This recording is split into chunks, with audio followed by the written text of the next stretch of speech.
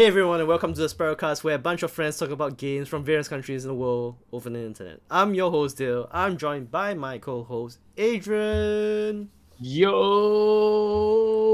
Yeah, it's just the two of Yo, us yo, this week, yo. simply because Mhm. I was too busy to come up with a topic that could include Leonard at this point in time, Mhm. and we've been off the air long enough, so I think it's time to just jump back and get back into the flow Yeah. of things, or just Mhm. try to keep the flow of things as much as possible. Mhm. So yes, sorry everybody for the delay in episodes. We wanted to do something a couple weeks ago, but busy, probably the best way Yeah. to put it. Yeah. So Mhm. yes. This week, we are gonna eschew much of the news, much of the housekeeping, for a lot of things. We are gonna focus on our usual corner of the week, which has traditionally been our usual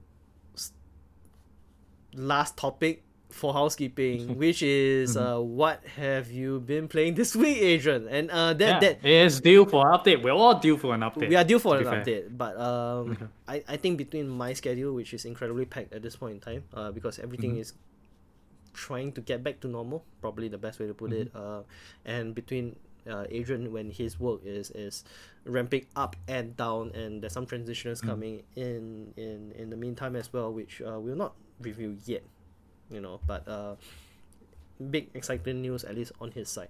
So Mhm. because of that, for this episode we'll just be focusing on what we've been playing, Mhm. maybe for the last 2-3 weeks or so.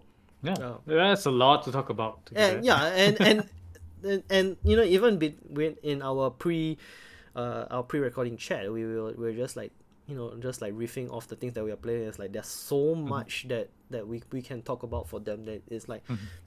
hey, this actually turns out to be a great idea, because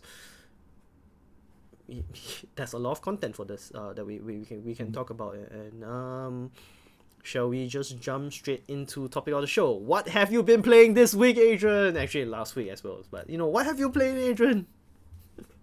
Wow. I mean, for the past 2 weeks, I've been playing and finished Persona 5 Strikers, which initially I wanted to just get something that's just brain dead, right? Yep. You imagine a game that is doubt and has Omega Force front line and center, created by Omega Force. Your first thought is Dynasty Warriors, Summer Warriors, Hyrule Warriors, what other warriors there is, whatever Fate, warriors else. Fate Yeah. Extella Link. Okay, yeah. But that is a fake game. That is a Fire Emblem as well. It's a Fire Emblem Yeah, that's Warriors what that thingy as is. well. Yeah. So basically the Dynasty Warrior team, right? They make a game based on the Persona 5 franchise. You imagine that, oh, it's just brain dead, just go around killing tons of enemies and stuff like that, right? Holy shit. It's it's way out of my expectations. What it ended up being. It's actually and ended up being a pretty amazing experience Yeah. playing this game. It's it's not just a show in. It's not something that you just wanted to take the IP and just slap it on a combat system that they are famous for, right? Omega Force are famous for. Yep. It's not just that. They really, I believe, also because of the partnership and collaboration between the two teams, the P5 team and the production, the the Persona production studios and Omega Force. A lot of input were taken into account with the presentation, the way the whole combat system works. It feels very much like an evolution of what I would imagine a Persona 5 system could be if it were to move towards a more real time direction. Yeah.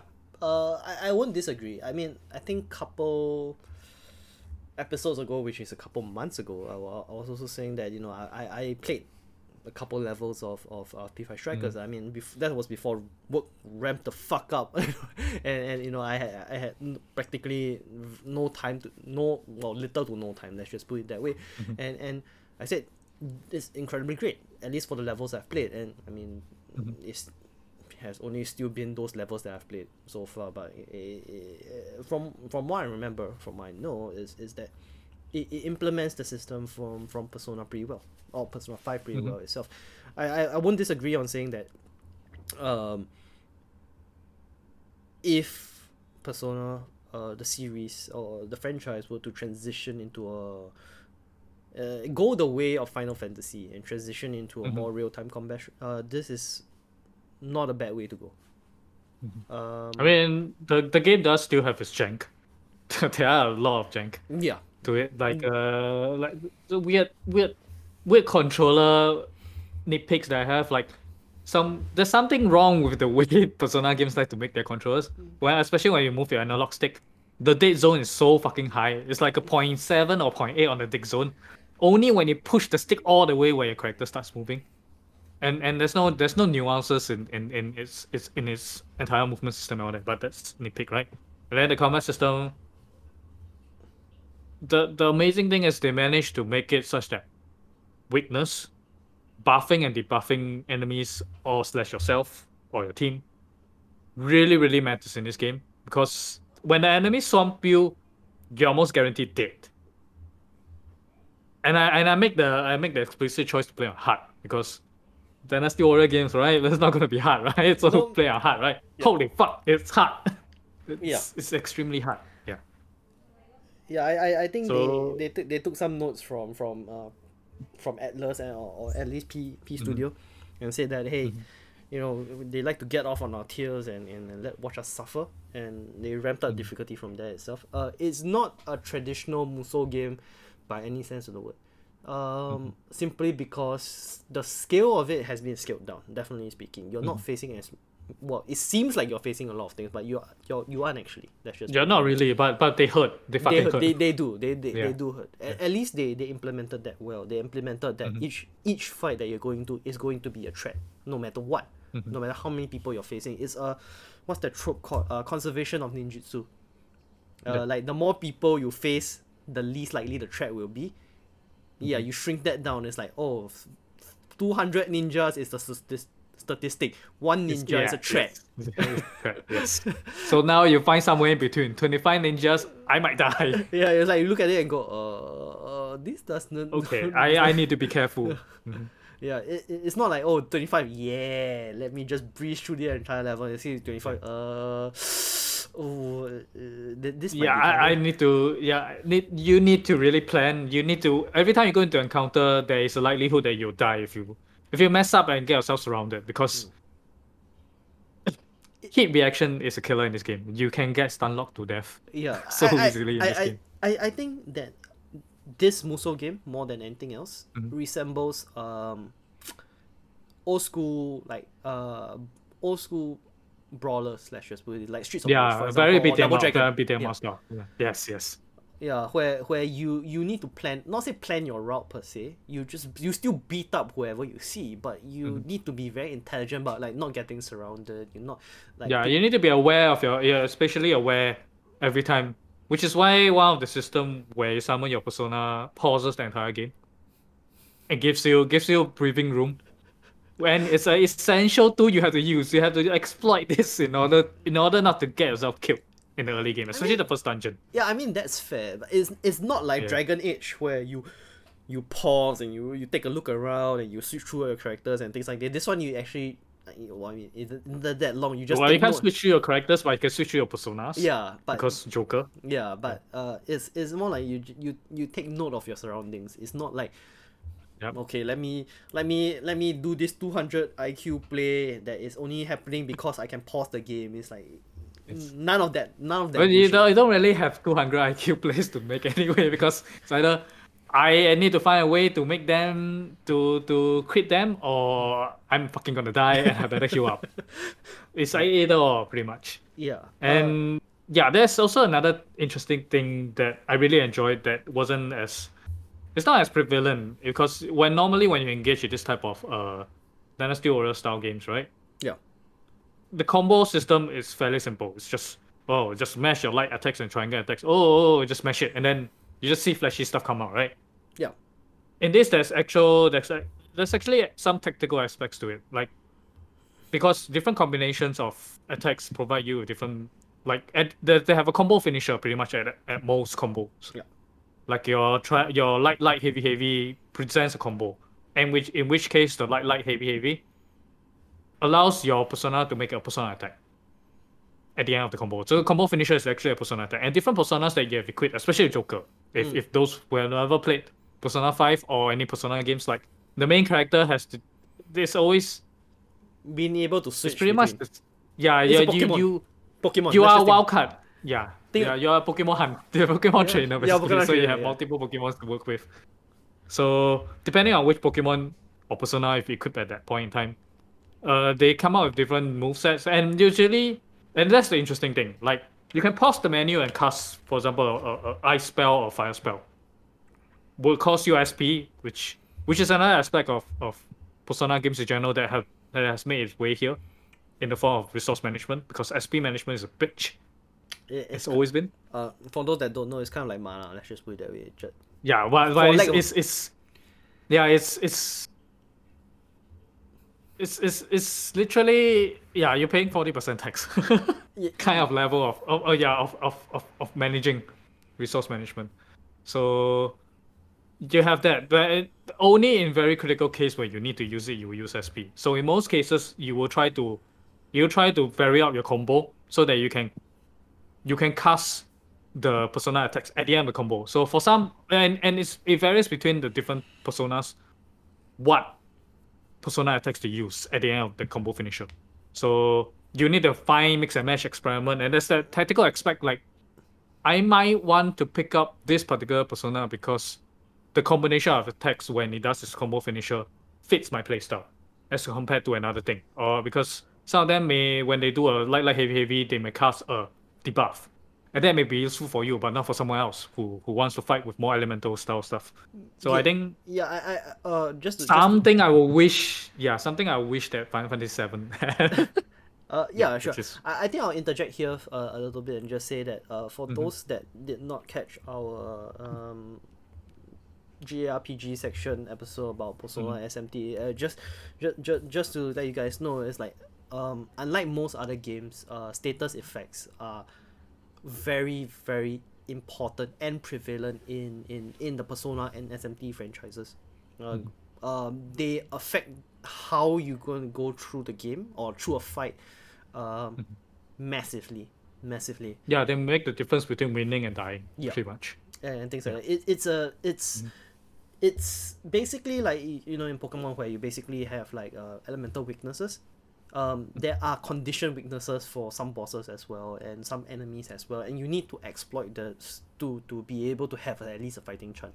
Yeah, you can't brute force your way through just pure raw damage. Yeah. So yeah, that's part of the system that which Adrian was talking about as well, where you know you cast a debuff, and some people think that it's just a debuff. You know, it makes your fight easier. No, it doesn't just make your fight easier. It just if you really dig in further, it makes the your debuff fight is actually 25% to 50% levels of debuff. Yeah, it makes your game doable. Let's just put it that way itself. Yeah, it's much, like I said, it's much different from a lot of other games where it's like, oh, you get poisoned, it's a fucking annoyance. It's like it's going to just kill annoyance, you. Right? Yeah. Yeah, but you can fix it and things like this. Whereas this one, it actually is again, it is essential. It's part of the SMT and Persona design philosophy in the first place. So so in case people don't know the importance of why Adrian mentioned debuffs, this is the reason. Yeah, and I'm not sure if, because it's been a while since I played P5 and you have recently played P5R. Are there technical attacks in P5? Did you remember something called technical attacks? Technical attacks, I don't really remember, and because usually you just go all the way to like because in so that's another evolution of the on top of the weakness system in strikers. Like they have technical attacks. So for example, only certain elements will create an additional status effect. For example, fire will cause you to be burnt. Electric will cause you to be shocked. Then ice will cause you to freeze. Or cause your enemies to freeze. So you can use on top of that, right? So and then because the whole range of status effects or of elements in Persona are not just this only. Yeah. They have your nuke, your wind, and all the other stuff. So all this, when you attack, especially nuke, side, and wind, when you hit an enemy with one of these additional status, depending on which status, the different combinations of those additional 3 elements will create additional technical attacks, which are the main source of critical damage output that you do. So there's another, it's crazy. There's another layer of like added complexity onto it, but that plays into this whole elemental system, which is which is just fun. Yeah, I mean, thinking about it more, the technical attacks is not as complex I think it counts as a technical attack because it's kind of like the elemental tree kind of thing that we are very, very aware of. Usually that just leads to one more. And we usually call it the one more attack. It's a one more system, right? Yeah, it's a one more system it's itself. Kind of technical, and then just hit them, and then you can just do a all-out attack and stuff like that. So I think that for the game for the mainline games itself, that's the technical attack. It's just the one more, and we usually just call it the one more. For this one, I think they actually had a more I won't say it had a lot more technical aspects to it because on top of that, there some enemies, especially bosses and stuff, have shields. If you happen to come into the fight without a preferred elemental choice against the boss, the only other way you can deal with shields are through technical attacks. And that's how I actually had to script through some of the fights, because I ran into a fight with, fuck, this guy needs nuke and I don't have any nuke, and Makoto is sitting in the branch right now, so I'm fucked. So what do? I would need to find a way to just create critical attacks and technical attacks in order to break the shield. Yep. Although at a slower pace, of course, you definitely do things faster if you hit the weakness. Yeah. But it's still viable, and it creates a different dynamics of play. You know that, so you can. It allows. There are more choices for such a simple game, right? Where you imagine like a Dynasty Warrior game, which is at this point in time, I would not even consider Persona 5 Dynasty Warriors game, because that would be doing a disservice pretty much. Yeah, I think it's as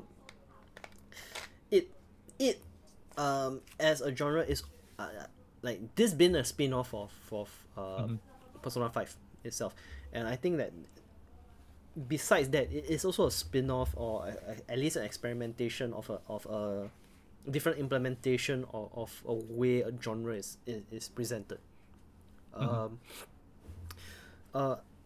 I mean, in the last couple years itself, the genre has warped itself. Like they've introduced different things into the genre to try to keep it fresh. Let's just put it this way. Like Dragon Quest had its own mechanics itself. Fire Emblem had its own mechanics as well implemented in. But I think this is the best implementation, the truest implementation of how taking a source material and implementing using your system and using your system to implement its systems into your systems translates well, or extremely well. Really translates. I can't wait. I mean, I can't wait to get more free time. Like, and whatever free time I have is playing the game that I'm playing right now. But when I do get more free time, I generally do want to try to get back into Royal and Strikers as well. We should take some time. And well, for one thing, because Strikers is kind of, in terms of storyline, Strikers it's a direct sequel to P5. Not so much of P5R, but for P5. It's unfortunate that I can't really recommend to someone who has never played P5 before to play P5 Strikers. But really, what another main factor which might shit on a lot of people, it's that the game is relatively easier to grind. Because grinding is an essential part of playing Persona games, unfortunately. I think it's essential in all JRPGs, to be very, very honest. Well, some more than others, some force you. Yeah. Some force you. Traditionally speaking, it isn't that bad in games like, for example, Persona.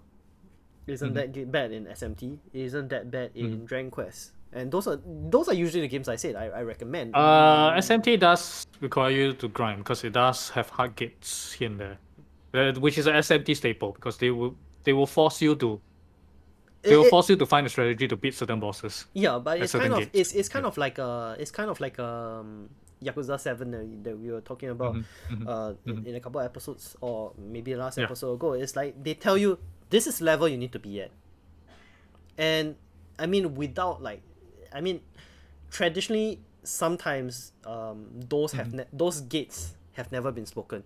You just go in, you get fucking wrecked, and you're like thinking, shit. The only way I can do it, is to grind. And then you realize, but at least now, like, kind of like, even for SMT, I mean, SMT is probably the first kind of games franchise to do something like this and just tell you, please be at this level, and they kind of like hard force you into it, hard gate you into doing that, so that, you know, you don't think that, oh, this is fucking unfair.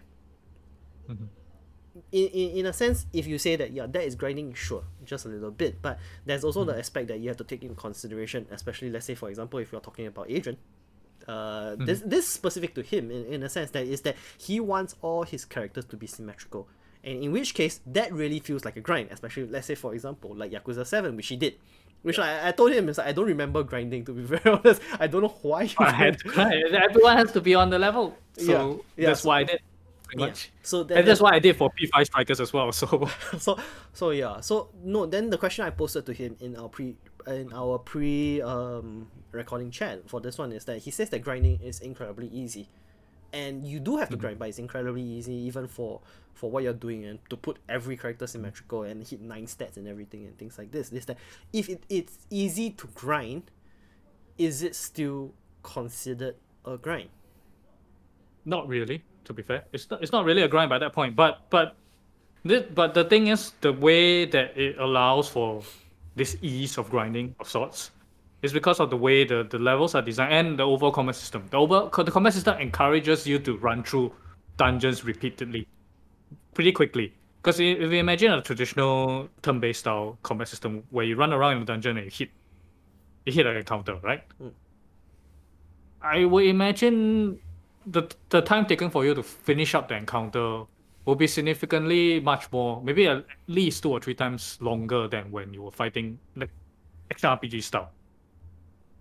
So that's that, right? So a lot of the compressed time in between encounters, or even within the encounters themselves, all adds to less time going through the dungeon. But you still sort of get the same amount of progression because EXP are the same, right? Pretty much when you are at that percentage of the game, you probably earn about the same amount of EXP because it's equivalent to how much you're leveling and stuff like that. So so the time taken to get that EXP is a lot shorter, which hence makes the grind a lot more enjoyable because you get through it fast. Sure. I guess that I mean, just on a tangent to a small segue, let's just put it this way. This is something that we've been meaning to talk about for one of the longest times itself, is that the real difference between action RPGs and real-time RPGs, at least in the JRPG spectrum itself. I think we might have touched upon this a little bit, and we're still going to touch upon it just a little bit today without explaining too much, is that why traditional JRPGs have been dying out, like turn-based JRPGs have been dying out, simply is because of factors like this, where people think that turn-based traditionally is taking too long, where you have to play through the game, and they allow you to play the game, and then people find it that is too long, even by not too long standards. Let's just put it this way. And it's not that it takes up significantly more time. It just feels like it takes up significantly more time. Because you're going through the menu, you're typing and waiting for, because it's turn-based, because you're waiting for the turns to carry out, pretty much. We're not going to touch too much upon that itself. We're going to, when Adrian and I revisit this, probably in the JRPG section, because we've talked about this before. It's a topic for JRPG section, and there is a game I will want to play before we talk about this topic, because it's very interesting. It has a very interesting. It is something interesting with his combat system that we should talk about as well. It is on the slate. Well, the reason why we haven't done it is because Adrian hasn't played it. And I'm not even sure. Is the game out already? Is it already out on Apple Arcade? I do need to check. My phone is not with me, but yeah. But But the thing is that we do have like JRPG sections on the slate. It's just that I'm sorry, I've just been really busy. Like, this is a side project that I've dragged the guys into, and they have done a very nice job of reaccommodating me into it. But it's just that I've been incredibly busy with people and jobs and things like this itself. Well, we all are, so yeah, technically speaking, it's life. as well. That's life. But yeah, that's something that we're gonna talk about soon, and without spoiling too much, a couple of the games that we will talk about, not including the game that we won't mention until much later, but a couple of the games that we'll use as examples for this is a couple of mobile games. One of it is Genshin Impact. Another one is Fate Grand Order or Grand Blue Fantasy. Both of them apply, technically speaking, because they use kind of similar systems in a sense. It's not that apparent right now, but it is when we talk about it later on. Another one will be Bravely, that we will touch upon. And then we'll use Final Fantasy VII as a remake, as a juxtaposition on how and why we chose games like this. So small spoiler ahead. We'll let you know when this episode drops, and when we can talk about it. Let's just put it that way. Yeah, when we find the time to actually record and talk about it. So. But that segue aside, I think the greatest value that that has been mentioned for P5 Strikers is that that has not been mentioned for P5 Strikers is that depending on your outlook of it, the characterization is spectacular. It's good. Basically, it's good. Yeah, basically, if you, how do I put it delicately?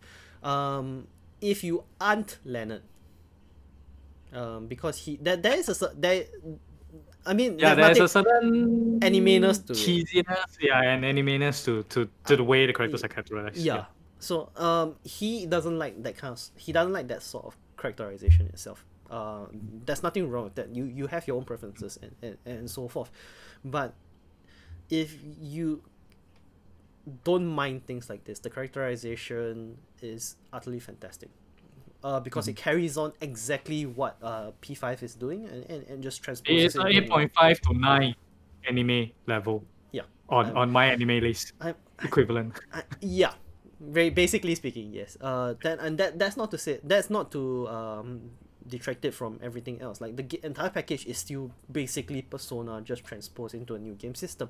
So everything that is great about Persona 5, the art style. I mean, if you like it, you love it. If you don't, fine. It's fine. It's still okay. It's very striking. Haha, pun intended, because strikers. But and the soundtrack is still amazing, for lack of a better. Wow, I think the soundtrack is even better than base P5, but that's a personal opinion because it's kind of the new right now, the FOMO. Yeah. It's in the forefront of your. Yeah, it's the forefront of your consciousness, speaking for that one itself. But yeah, everything from P5, you transpose it into a new game system. It's kind of like Final Fantasy 7 remake. Kind of like that. Yeah, and that's basically it. And that has always been the core comparison I keep making between those two games. Why I like one over the other for some weird reason. So just the fine, it much better translate and evolves the combat systems from the older one to the newer one. Much better, in my opinion. For me, which is why I prefer the P5S. Yeah. This isn't about Final Fantasy, so we won't talk about Final Fantasy 7 too much. Anything else you want to add for Persona 5 Strikers before we move on? Not really. I mean, let's talk about what you have been playing. I didn't really have much free time before the end of last month. So during the end of last month, a game dropped. A game that we have been playing a franchise that we have been playing since how many years ago? Our army days?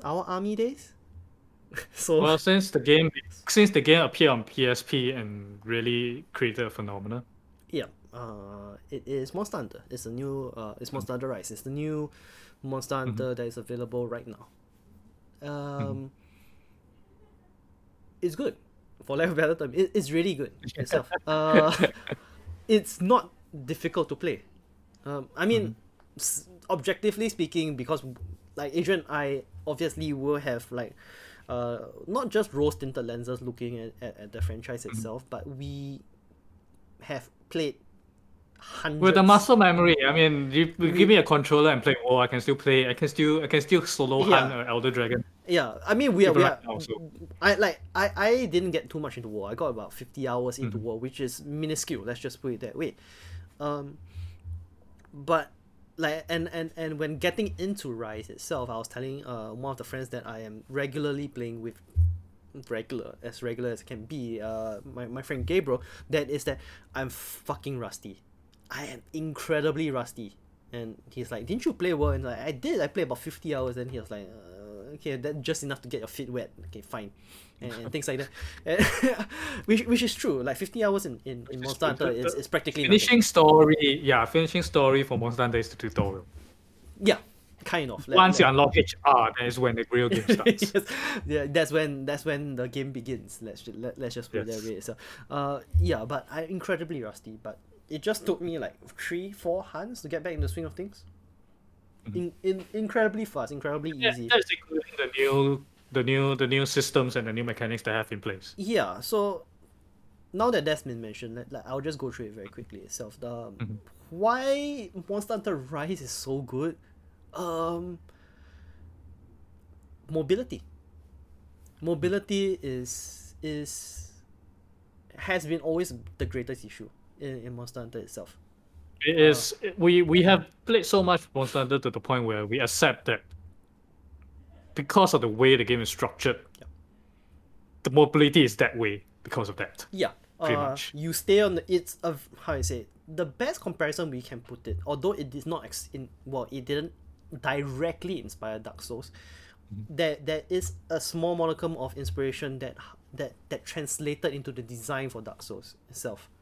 In terms of like, let's say for example, camera angles, the way the perspective is held, and so on and so forth. That definitely bled through, although Dark Souls inspiration came from another game altogether, which I can't be bothered to remember at this point in time. But it's a very, very grounded game. Monster Hunter traditionally has been very, very grounded. Like, no weapon in Monster Hunter besides barring one, has been aerial based at all, where you spend more than 5% of the fight in the air, even when they implemented jump in 4 or jumping off. The only way you will spend time in the air in a Monster Hunter game typically is when you get hit by a fucking monster and you just get stun locked to hell. Exactly, and now that Adrian has mentioned it, stun lock still does happen in Monster Hunter Rise. It's just that it's not as prevalent anymore, simply because of the mobility aspect that's added into it. And what this small little mechanic added into the game itself has made the game so much better to play. Partly because you don't get stun locked as often, like 90% of the time. Well, if you get stun locked, it's your fault now. It's not the game's fault. It's not the game's fault because the game gives you the tools to do it. Yeah, that one mechanic is called a wire bug. And wire bug is basically like Monster Hunter World's grappling hook, but not shit.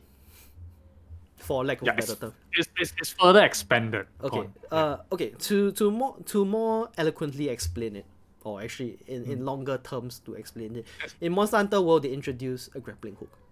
But the grappling hook in that is slow, it's janky, it needs to be targeted, it needs to be anchored to a point itself. You need to go into like a third-person shooter perspective and look for the point. You need to hold a button to bring up your grappling hook, and then you need to hook it to something. Yeah, it is not something that you do all the time, and they don't present you to be able to do it most of the time. Let's just put it this way. And even when it's presented to you, there are times where you just go, oh, man, I have to do this and things like this. Yeah, you rather not, and when you do it, usually it's pretty clutch. It's a presented clutch moment for you to to do, basically. It's a scripted awesome moment when they present it to you that way, and that feels extremely artificial. But besides that, let's go back into way that that wire bugs have made it better. Is that wire bugs are basically short range grappling hooks, for lack of better term. And what that means is that you can deploy it anytime you want, as long as you have the charges for it. It's infinite because unless, I mean, there's a cooldown, but it's infinite. Otherwise, you can do it anytime you want. And what they do is they either propel you towards the air, or they propel you forward towards parallel to the ground itself. So there are only two motions for this, and they have already made the game so much better because you can do it anytime you want. Like I said, you can implement it into your hunt maneuvers. So there are maneuvers in the game that you can only do in the air, for example. Let's say, for example, hammer bash. That is a jumping hammer bash. Let's say it used to be you need to run up a fucking ledge, hop off, you need to slam, and jump off. Yeah, find a way to jump off based on the terrain and stuff like that. And fine. And now you can just do it, and it's made the game so much more fluid in that sense. It's not just for the hammer; it's for the great sword, for dual blades, even for the weapon which I'm maining, which is the light bowgun. You can leap up into the air and have mobility to do stuff while in the air itself. I can jump up in the air, shoot 2 rounds. I can jump up in the air to avoid monsters charging at me, and shoot rounds into it in the meantime as well.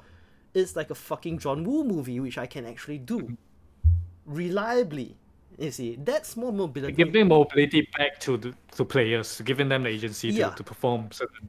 Yeah, I was typing this out during the week when we were trying to brainstorm what we could talk about this weekend, and I was then it basically I was talking to Adrian about the way the mobility changes the game itself. It's not like it's not in a way where it's like Dark Souls to Bloodborne, where you basically just get faster. It does that as well, but the more apt comparison is that this is Bloodborne to Sekiro, where you get aerial maneuverability in as well as the speed. And not to knock on Sekiro, which I love a lot. Yeah. But this is a lot more open because you can literally wire bug anywhere. You are not tied to specific points on the map that will only allow you to wire bug, or you need to wait for prompt or anything like that. It's literally a button on your control scheme that you can execute anytime you want. Yeah. Provided you have the charges for it. Yeah. So that small little thing, coming back to the stun lock issue that we always used to have, is that, let's say for example, if you're using a ranged weapon or melee weapon, or well, I mean those are the choices, but the thing is that some monsters, they charge, and sometimes it's like you are incredibly close to it and you get knocked back and you fall on the floor, but then the monster turns around and charges again, and when you're getting up you get hit again. And these are large monsters. When you're thinking oh, it can't hurt that much, think Dark Souls level of getting hit. They hurt a lot. Let's just put it that way. So when we're talking about the ongoing joke, right? Like there's always that old meme. Why do we not like fighting fish style monsters in Monster Hunter? It's because of this. Yeah. Just the fish monsters wagging their fucking bellies is enough to kill you. Yeah. That's exactly it. That's the stun lock itself. You get hit when your iframes run out. When you get stand back up, you get hit again. So you essentially get stunned into death. That doesn't happen because the wire bug also has the emergency escape function, where if you get hit, you're flying. Before you hit the ground, you can escape in one of the any of the cardinal directions itself. This shouldn't be this new, and shouldn't be this fucking revolutionary, but it is, because now it presents you with a higher level of survivability, a higher level ease of play, probably would be a better way to put it, because now you can't say this is part of the game's jank, this is not part of the game's faults. Now it's your fault, as Adrian has put it before. Now when you die, when you get stun locked, that 90% of the time it's on you. You see, there is still a lot of skill that is you need to put into Monster Hunter itself. It's kind of like a Soulsborne game, where you have to know the system, you have to feel the system, you have to work around the limitations of the system itself. That still all applies, but being able to do so much mobility in the game where it has traditionally been extremely grounded, I won't say fundamentally changes, but it amps it up to a level where it's a lot more acceptable for people who have never played Monster Hunter to play. It's more than World. Yeah, more than World. World was I'll talk more about World, but this later. But World was basically the greatest hits for Monster Hunter before. Anything before that is the greatest hits. Well, anything before then, it really propelled Monster Hunter into the slightly more mainstream mindset.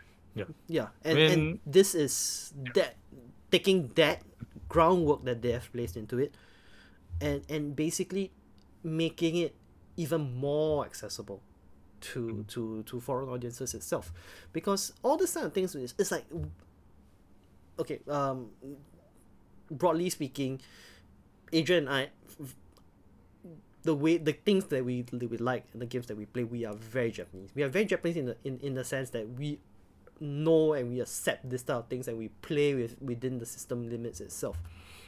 Me more than him, obviously speaking. We've already established this in previous episodes, as if you have heard us talk about like frustrations within games itself have been.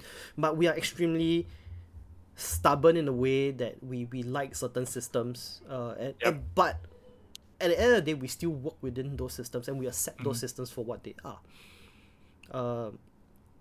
And as like Japanese, broadly speaking, and I mean not exactly Japanese, we aren't ethnically Japanese, but that's besides the point. As Japanese, we accept that these are the systems that are within this game and this franchise, and without those systems, we could have argued that without those systems, it's not the same game.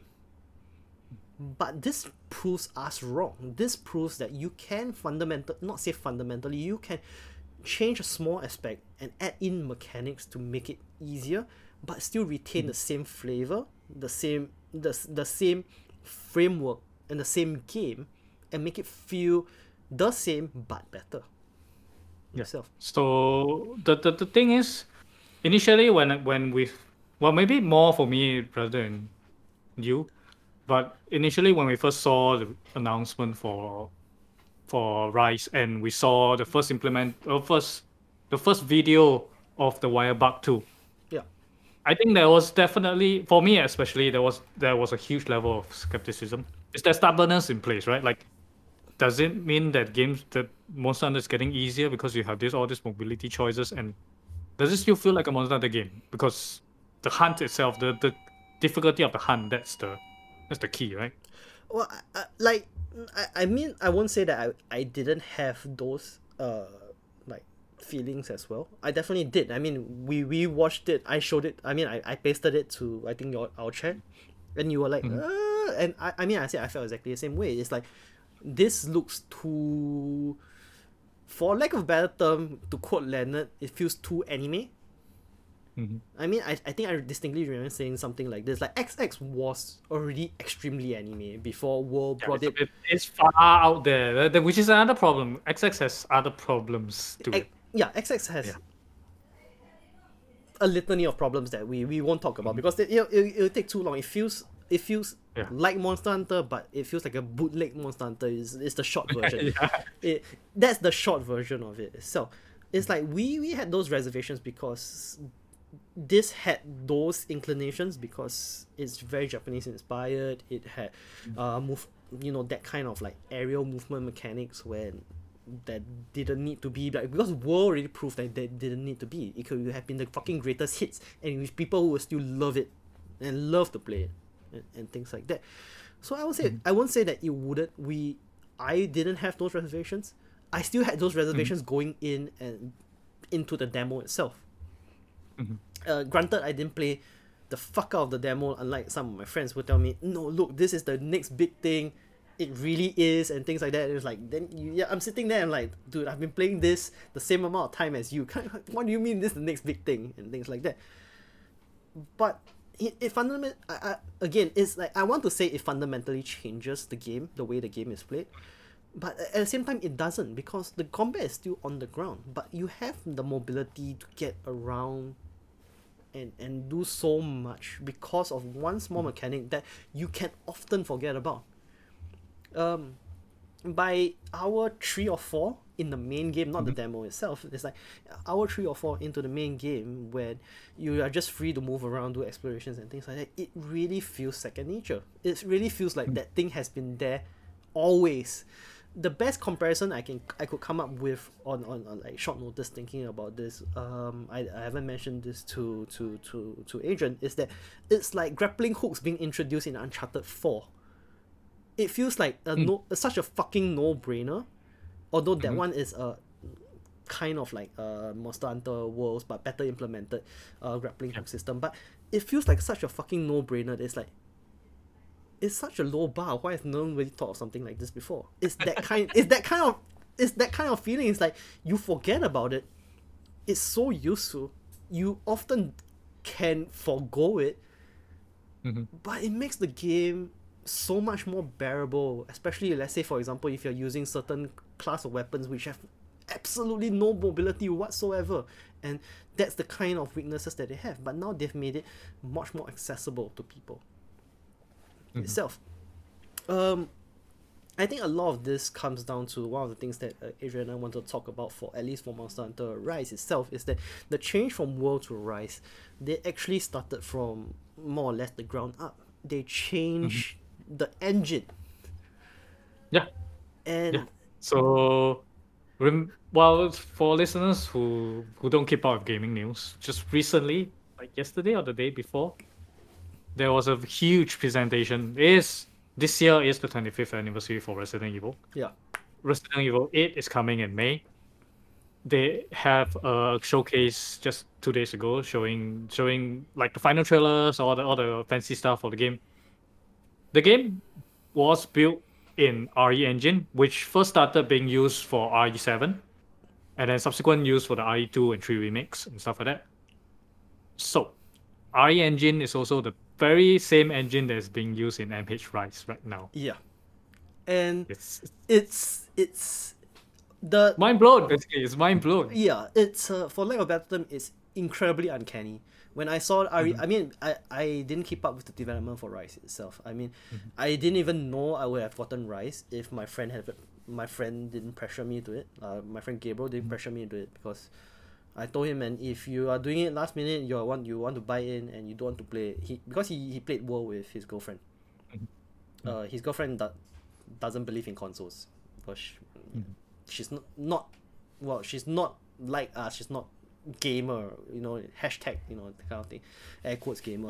So she played World on PC with her boyfriend, which is my friend Gabriel, and Gabriel was like, I don't know, because he doesn't have a Nintendo online account and things like this, so he only bought it like 3 or 4 days before the actual launch. And I said, if you're doing it, fine, let me see if I can scrounge up time, then I'll get it. You see, so if he didn't pressure me into it, pressure with air quotes again, it's like if he didn't pressure me into it, I didn't even know that I would have gotten it, and hence I didn't even keep up with much of the development of it. So imagine my surprise when I powered it up for the first time and I see RE engine on the goddamn screen, and I'm like, on the splash screen, you're like, what the fuck? And my eyebrows raised a little bit and go like, question mark? This is powered by an RE engine? But I mean, thinking back about it, it's like, this makes sense, because we've seen what RE2 remake and RE3 remake can do with the engine itself, and it's incredibly powerful. But the praise and kudos still goes to Monhan team, simply because they managed to squeeze out so much power from the goddamn engine and place it into a cartridge like the Switch. For the Switch. The very fact that we never would have imagined something that's built for high-end console games like the RE engine, which you will imagine the RE engine is designed to do, is to build for the next which Capcom has really said in press conference and stuff. The RE engine, it was and is used for the 8th or the 9th generation of gaming consoles. It's built for high-end gaming games. And then now you see a Switch game with not as much juice as the current like PS5 or Xbox Series X. Yeah. Able to be able to run on it and I mean there are certain there's definitely there's a lot of concessions to be made to make sure that it fits on a Switch. But having a engine that's be able to do scalability at this level, it is pretty interesting to see, because normally custom engines don't have good scalability because they are built for a certain reason. Yeah. Proprietary custom engines in companies. In general, yes. One of the interesting facts that I found out while researching this slightly is that this engine is also used for the Ghosts and Goblins remake.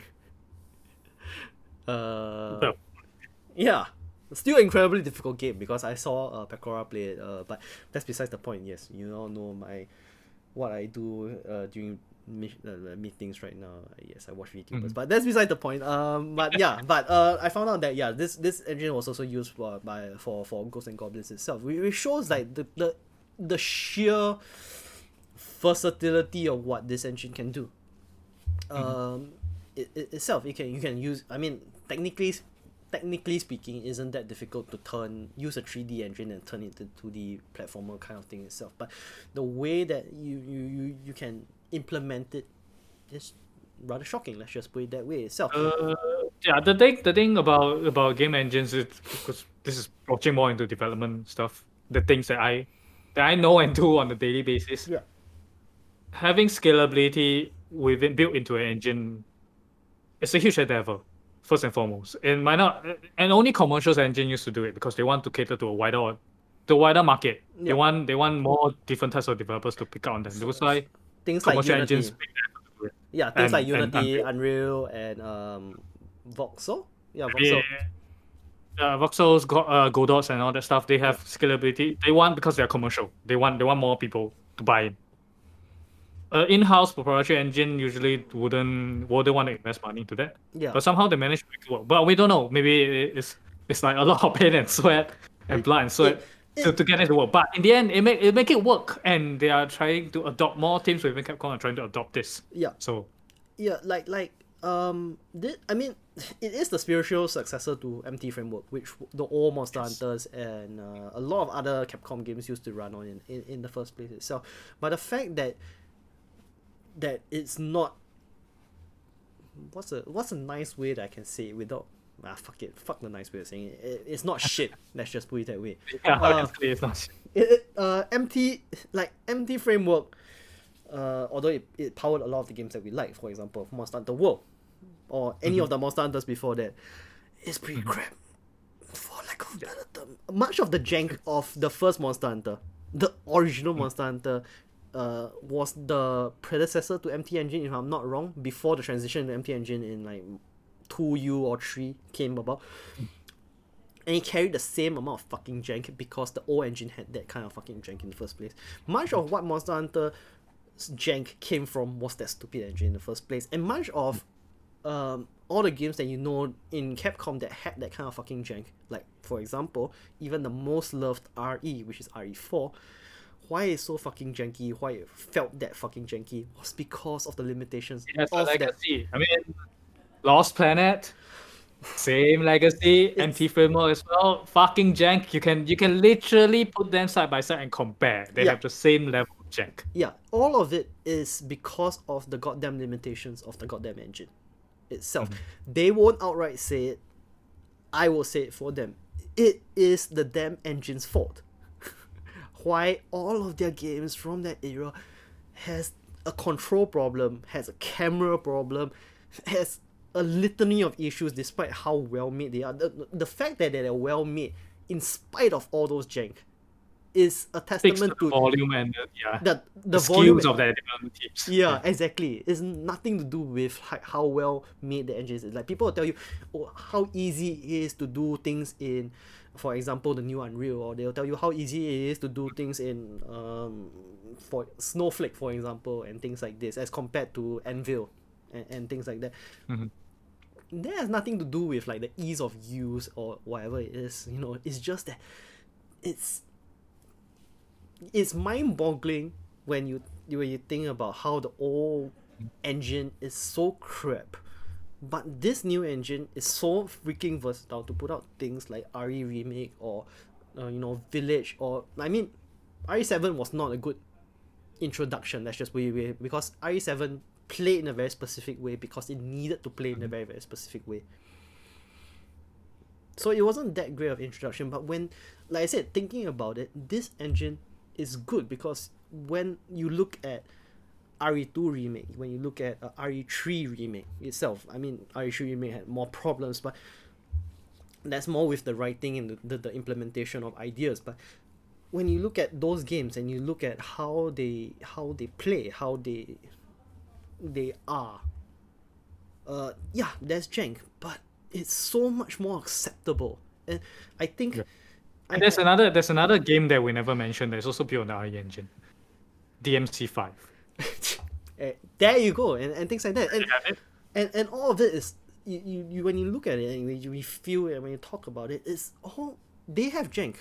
I mean, it's still made by Japanese developers with level of skill and adaptation to the previous level of jank that they already had with MT engine and other engines itself.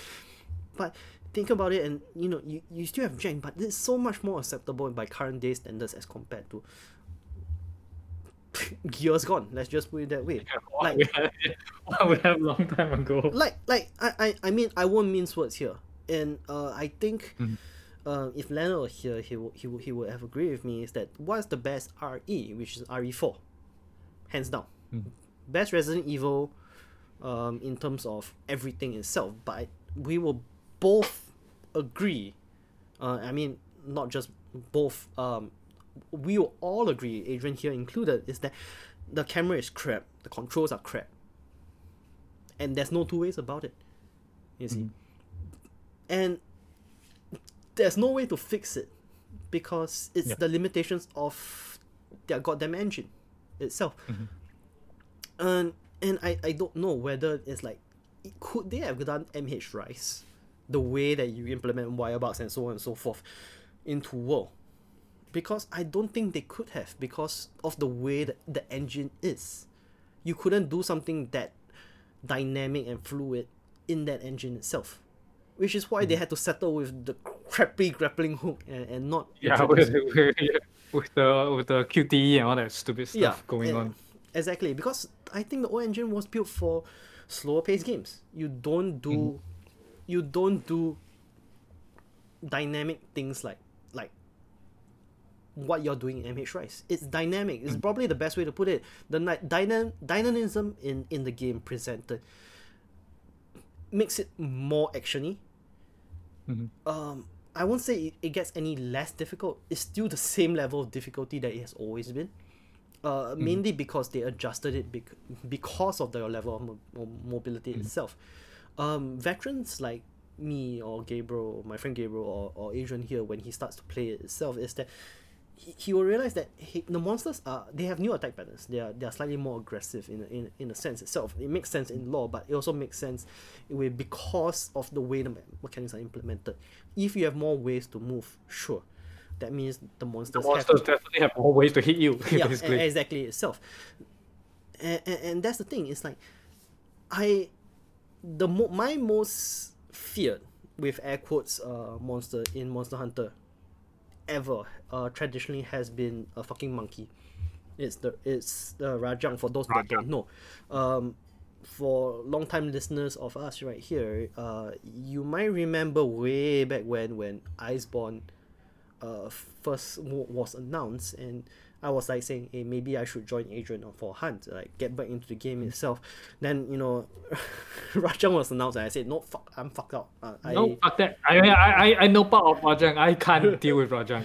Exactly itself. Like, when playing this game itself, it's like, okay, Rajang is still incredibly difficult. I cutted a few times the first time I fought it because not just because of the way that it used to move itself and it's incredibly bad temper or it hits hard. So I mean, they do all those things. This is Monster Hunter. Every monster does that. But their new attack patterns and new level of aggressiveness really gets to me. I'm a gunner, so I'm always standing a bit further away from it than I should be, naturally speaking, because I'm a ranged weapon user. So this asshole just fucking beams me every 3 or 4 moves because he can. It's like, he has long range attack. He can jump and just swing around and just hit you from nowhere. yeah, and Imagine a range player scared of it. Imagine a melee player who needs to be up close while he's thrashing about and doing his temperamental shit. yeah, that's worse. That's much worse. That's that. But the thing is that as a range player, it's like I didn't remember seeing that many fucking beams. It's like I don't know. It's like you don't have to go Super Saiyan all the time and shoot beams out of your mouth all the time, which this guy did, and that compounded my again air quotes fear. I was like, Jesus Christ, I'm not doing this if I don't have to ever again, you know, that kind of thing. It's an incredibly cool fight. I won't deny that. I like the monster. I like the monster design. I like the monster homages to Dragon Ball Z, so on and so forth itself. But the fight itself really, it shows me like they tweaked something in the monsters itself to make them more aggressive. Simply not really more aggressive, but they changed the attack patterns to be more intelligent in the way. When even for Monster Hunter World, they never really did that. Like, and I say I was going to talk about Monster Hunter World a little bit. Is that Monster Hunter World is the greatest hits thus far, besides Rise. Was the greatest hits for Monster Hunter so far.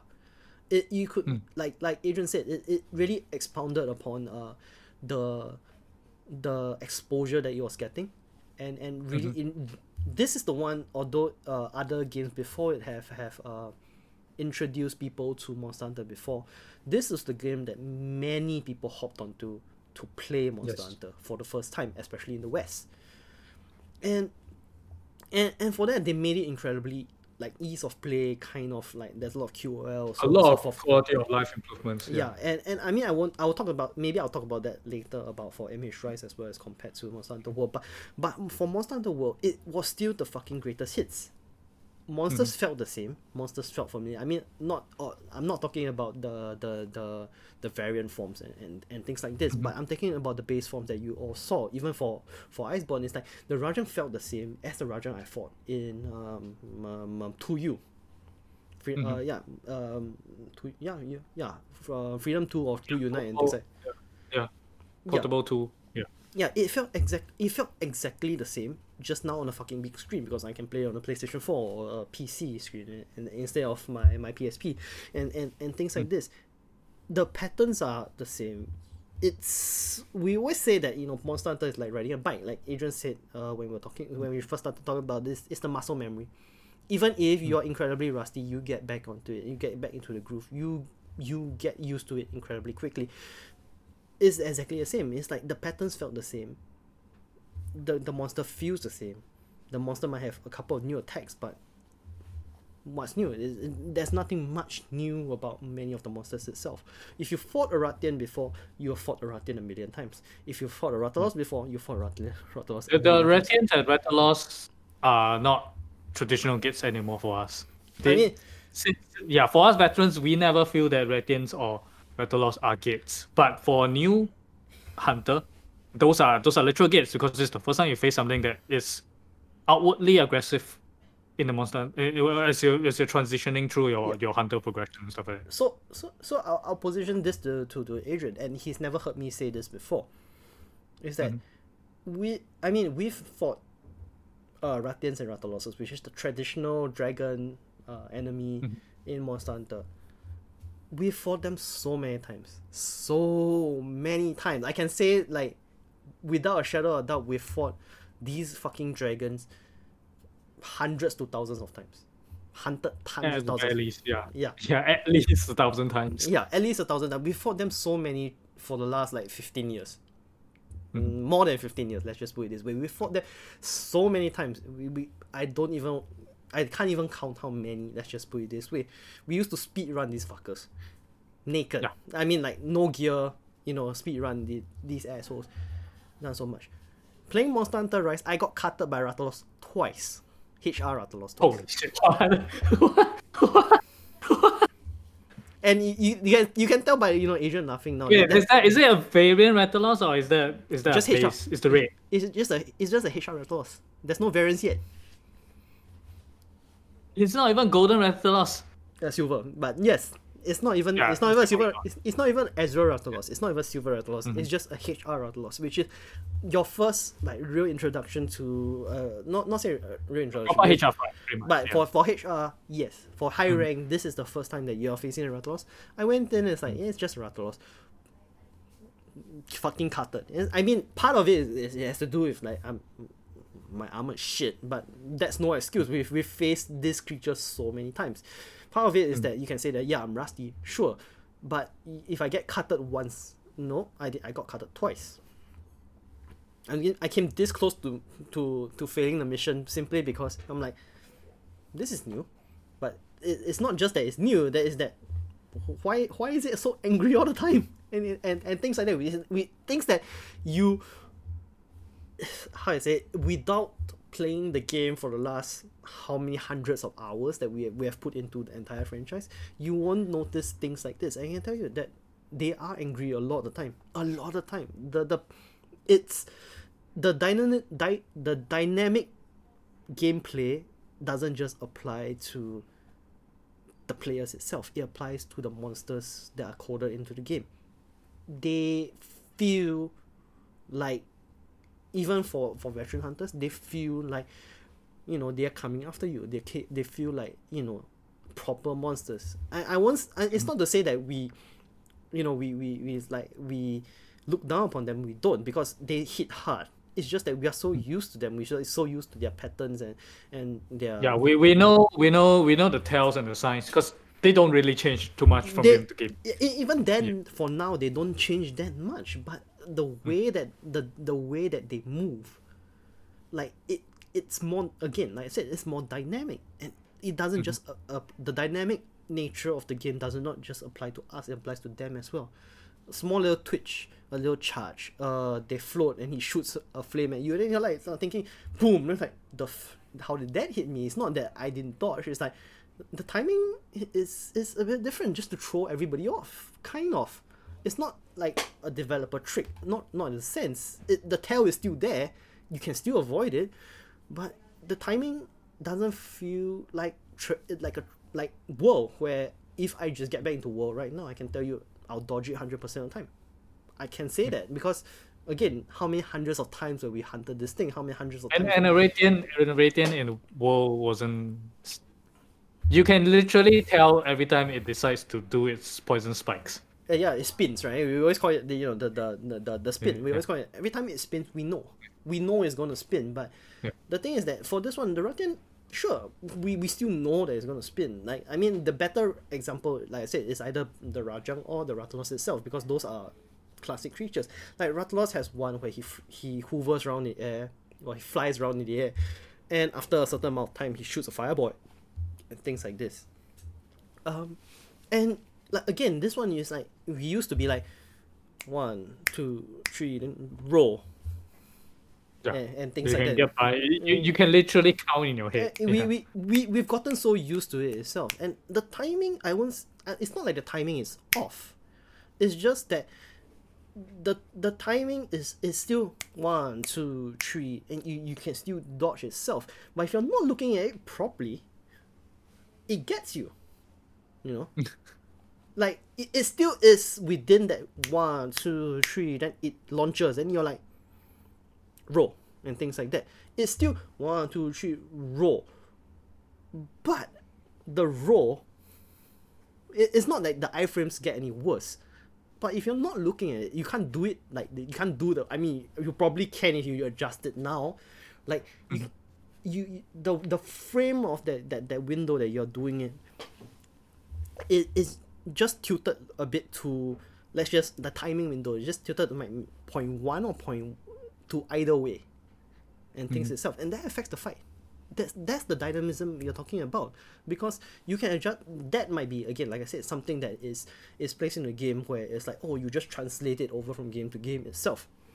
But because of the engine difference, something is slightly different, and part of it, like I said, it attributes down to the dynamic nature of the game. because of how dynamic the system is compared to how the old systems are, it feels fresher. That's for lack of a better word, it really does itself. And just for that, it's like there are no variants right now. Has not been patched into the game yet. Yes, it's incredibly new. It's less than a month old. Yeah. Like I'm when not even looking forward to facing the variants. If a Rattlers could potentially cut. a veteran, yeah, and things Yeah. like my friend was fighting against shit, I can't remember, Diablos itself. I mean or Well, Diablos is the first high rank guild. it- Traditionally, it's always been the high rank guild. yeah, okay, or let's say it's something that is a bit more aggressive but incredibly easy. It's a Tigrex. When it's very ground based, it likes to swing, it likes to charge and things like this. Yeah, My but friend, you can find the tail, you can exploit them. yeah, my friend and I got cutted by that. Like we went into it, it's like it's a Tigrex, we'll fight in the desert map and things like that. It's fine. And then we failed the mission because we cut a total of 3 times. Why? Part of it is because we got careless. Again, because the system makes it feel more dynamic. I won't say that the game doesn't feel easier. In some portions, in some fights, it definitely does. Against fights, for example, but my view is a bit skewed because again I'm a range weapon user instead of a melee user. I'm facing against for example a long time creature of the game is a Zinogre. I'm facing off against the Zinogre and I say fight is easier. Xenogre, as long as you know how to get close to him, you pretty much. Yeah, so for a range user I can say that's easier, and it's a little bit easier now that it feels more dynamic, that I have more options to move around and things like that. It feels easier for me. But my friend says that he doesn't feel that way. Simply because Xenogre is a melee. It's a melee hunter's worst nightmare. One of and melee hunters usually have quite a few. Because matchups and things like that, because it blows itself up. It has a Blanca attack itself. That and the Kazu, they both have Blanca attacks.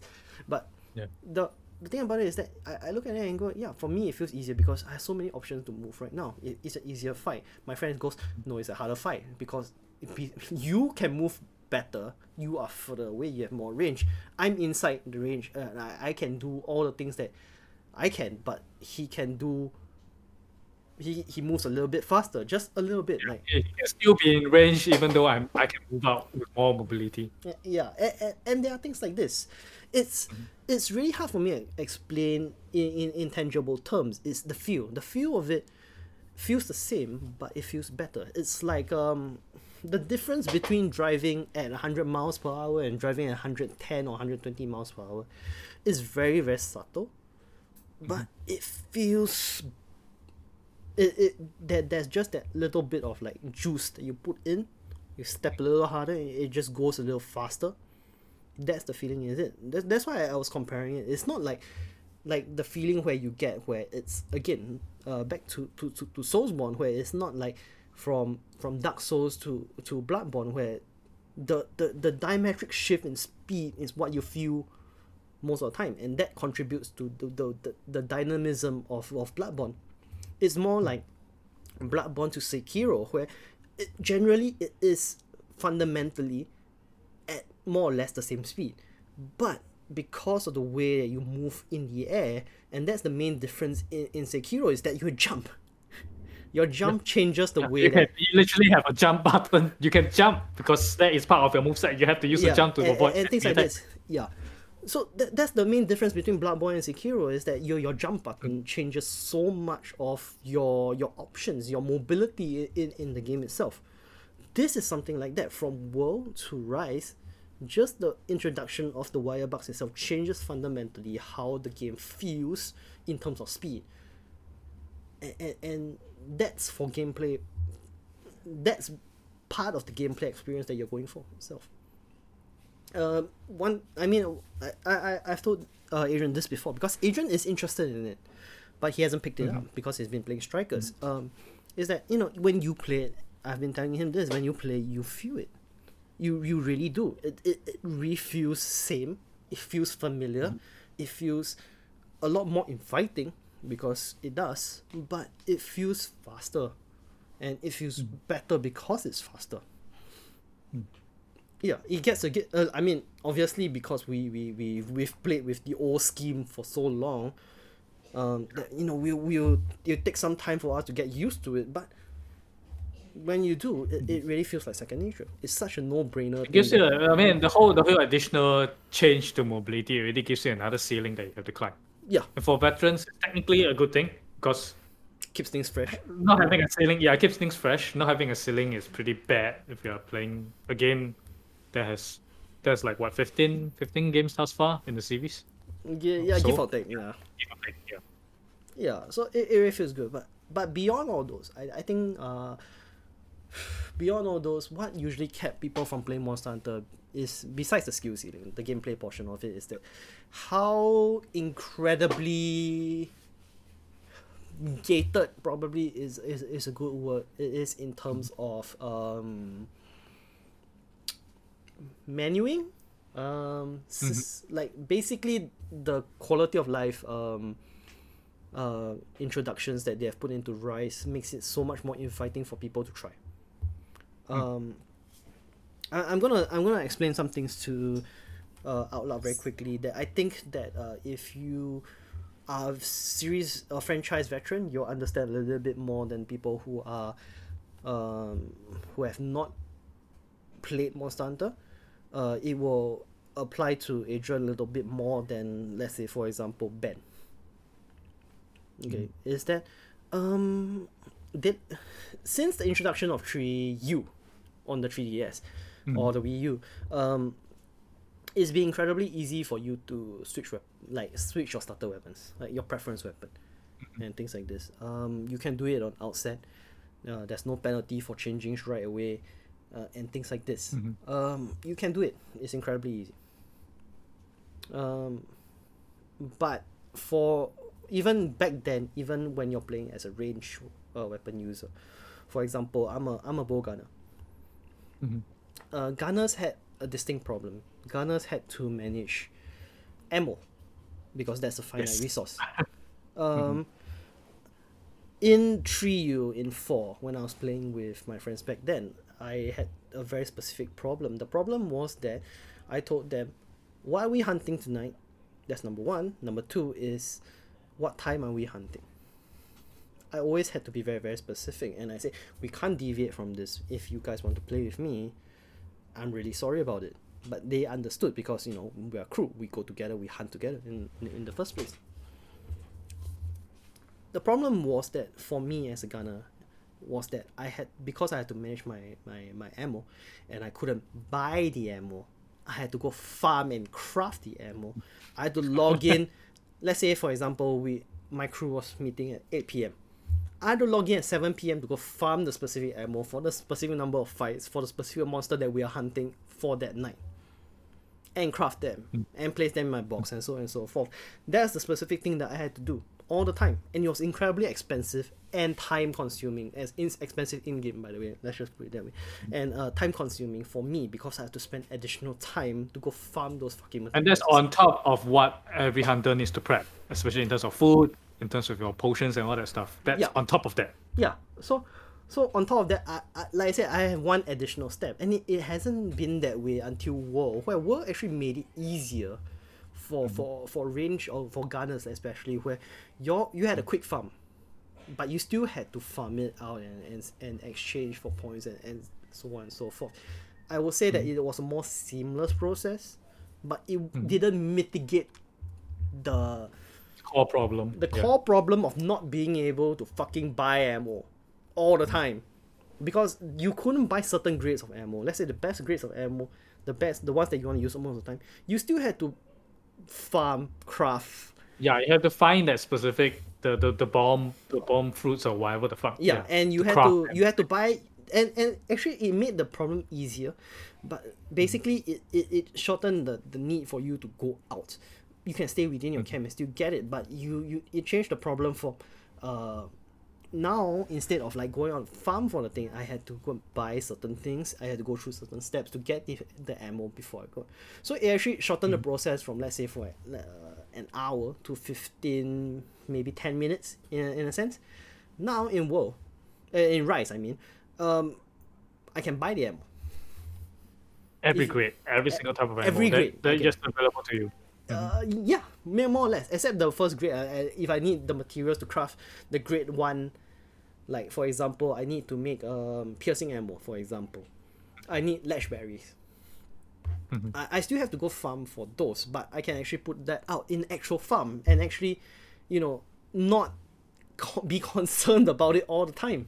I can actually put it on the farm, like the farm, air quotes. I mean, this one's a trading ship, but the concept is still the same. It's a goddamn farm. I can put it out there, farm it, come back in. It's like, okay, I have enough now. I'll, I can go to the next one, no problem. I can actually buy the ammo to be able to do so. And being able to do this, it's like, people don't get this, is that this is a QOL that is so understated. It's like, for me who has played bowgun all the way, I mean, I'm willing to go through it because this is a process that I've been putting it up with for the last 15, 17 years, let's just put it that way. And for people who are playing melee, it's like, for example, Adrian plays Sword and Shield, and before this, he's like, we were talking about this, and I said that, the problem for Sword and Shield is that, what's the problem? The problem is that how many sword and shields do you need to craft? And the answer is all of them. Everyone is critical in terms of a sword and shield user, because sword and shield is traditionally elemental based. Yeah. So you need to have every single elemental type available to you, and you need to upgrade them. You can't just leave them at level 1, because you need to upgrade them to their max level so you can get the higher level grade sharpness, so you can do more damage while you're doing elemental damage all the time. So the problem hasn't gone away in terms of, like, you still need to hunt, to farm for the materials, to go and craft the specific things itself.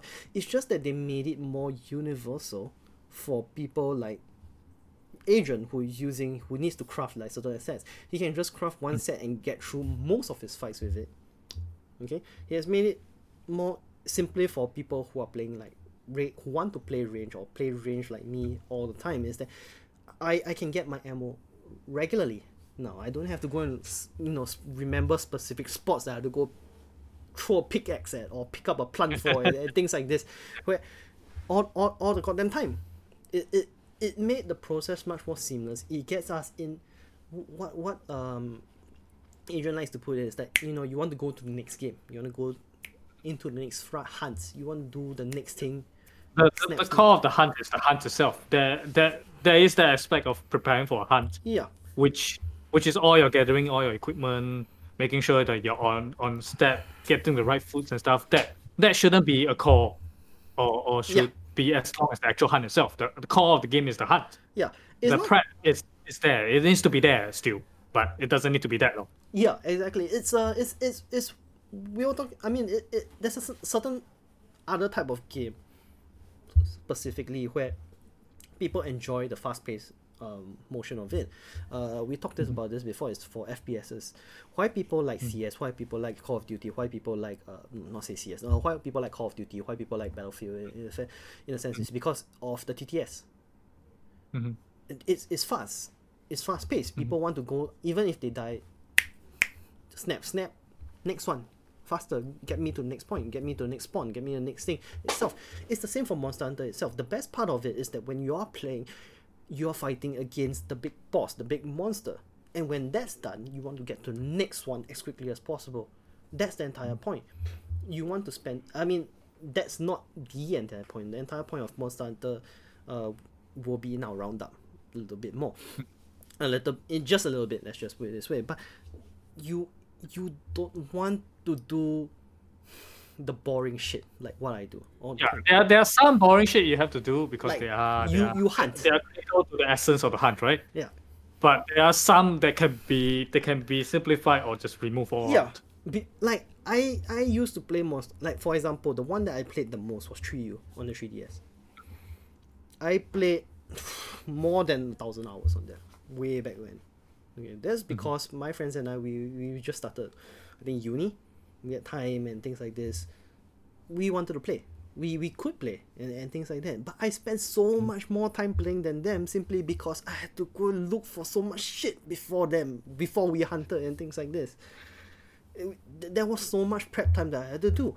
And this was prep time that I was willing to do simply because I I'm going to get to the main point later, but this is a prep time that I was willing to do to get to the hunt on the next hunt. The problem was that I would only do that very specific hunt for that very specific night that we agendaed for. If we didn't, I couldn't, because I would do jack shit nothing.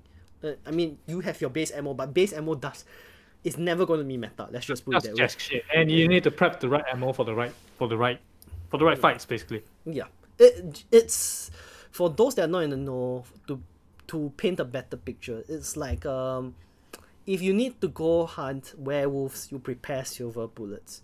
If you need to go hunt vampires, you prepare a shit ton of garlic, consecrated crosses, whatever it is, that kind of thing itself.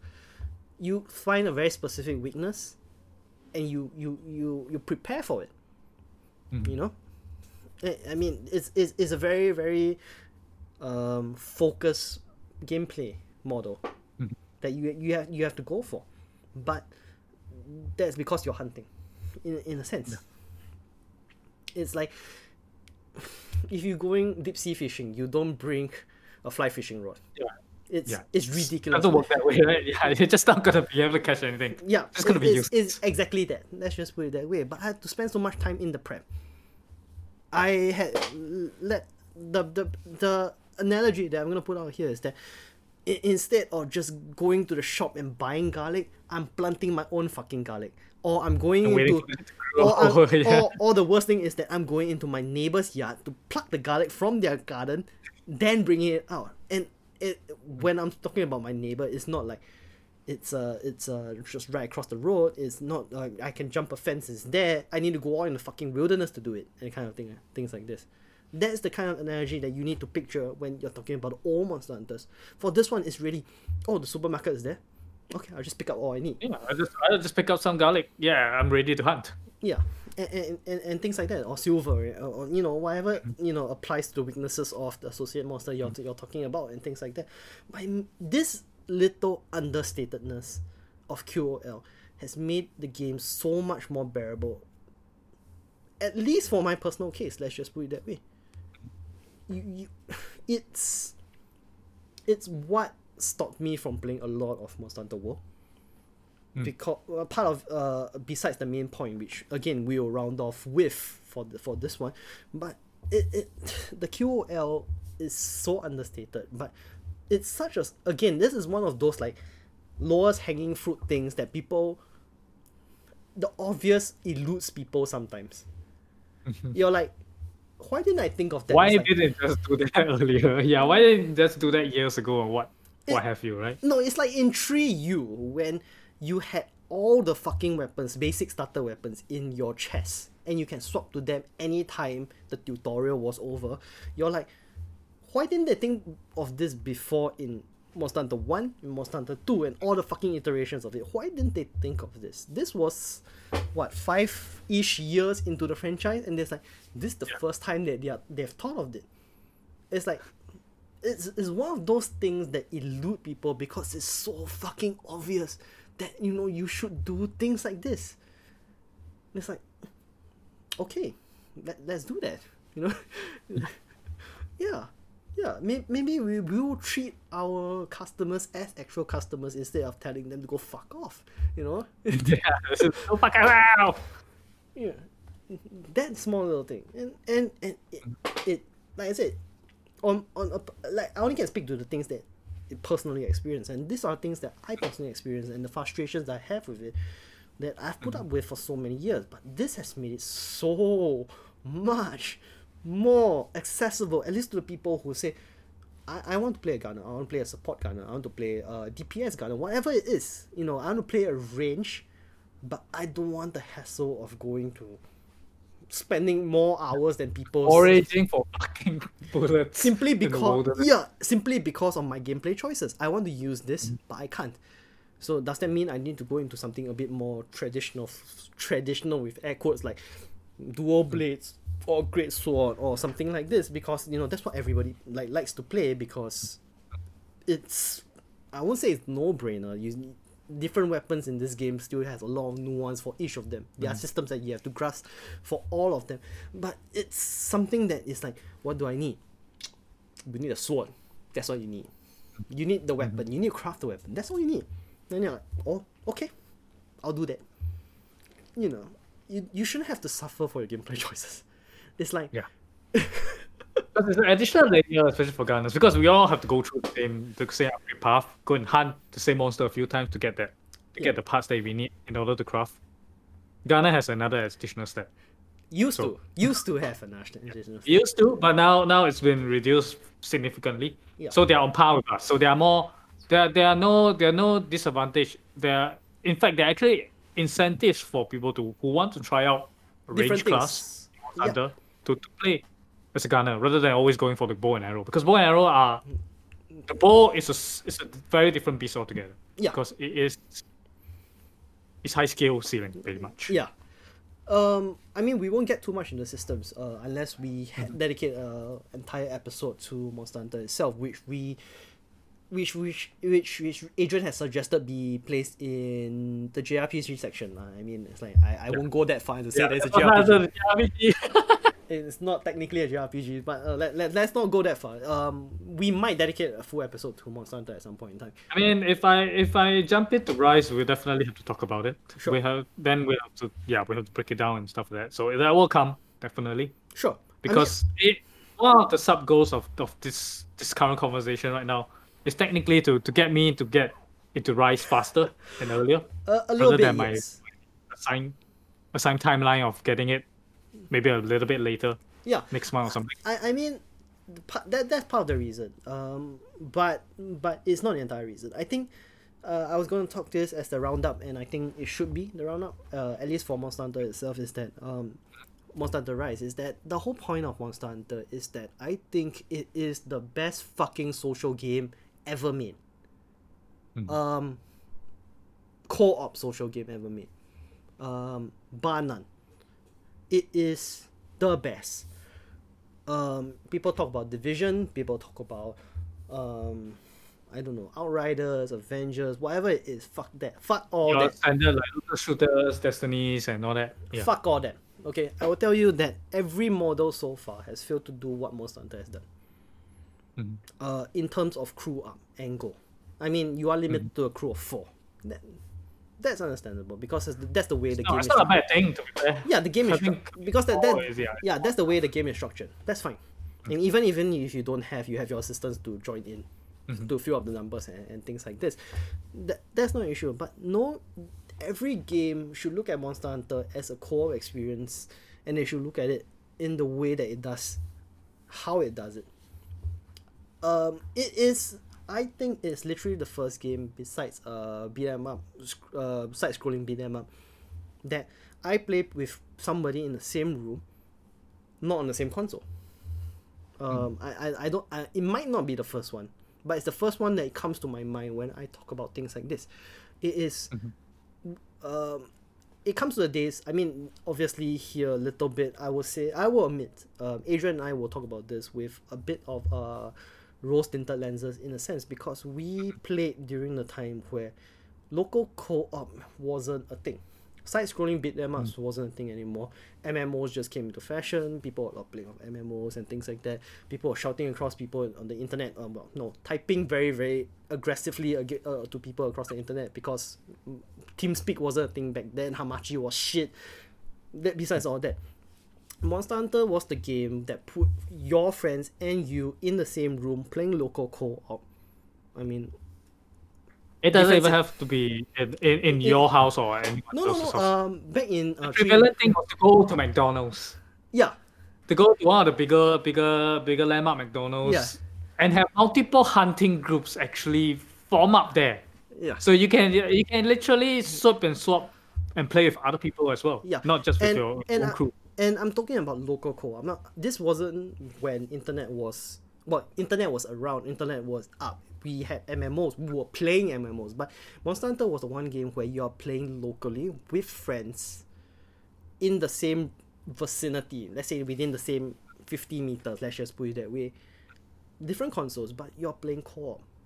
And this harkens back to the days where we were playing side-scrolling beat 'em ups in the arcades or in our living rooms or whatever it is, and we were shouting, hey, take this guy, for whatever it is, throw me a potion, please, things like that. you're shouting comments across the people, and this is the first game to really do so since again, like I said, since the rise of MMORPGs or the rise of the internet that killed local co-op itself. This is the first franchise that does that, and the point still stands for this one. The point of Monster Hunter is that you play with friends. The point of Monster Hunter has always been the same. You get a crew, you play with them. You find somebody and you get them to play Monster Hunter so that you have somebody to hunt with.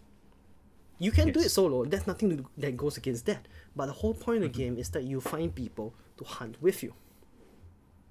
And that's the fun part. Since 3U, they had local, like, online lobbies itself. That has been accessible. We've been playing online. It's a bit spottier back then, let's say. Again, because of the engine. I will let you know first. MT framework has shitty netcode and things like that. Okay, it's a lot better now. Let's just put it this way. And I mean, with the rise of Discord, not to say that we couldn't do it in WoW. We could still do it in WoW, but we had a good time in WoW, which is predominantly online. Yeah. The only way we can join up is to join into a lobby online. But even then, sometimes we do face connectivity issues and all that weird stuff that goes on. yeah, Sometimes you can join into a game and then weird shit happens and then we need to bounce out of the lobby, come back in again and all that stuff. It has happened. Darren can attest to that as well while we're playing. exactly.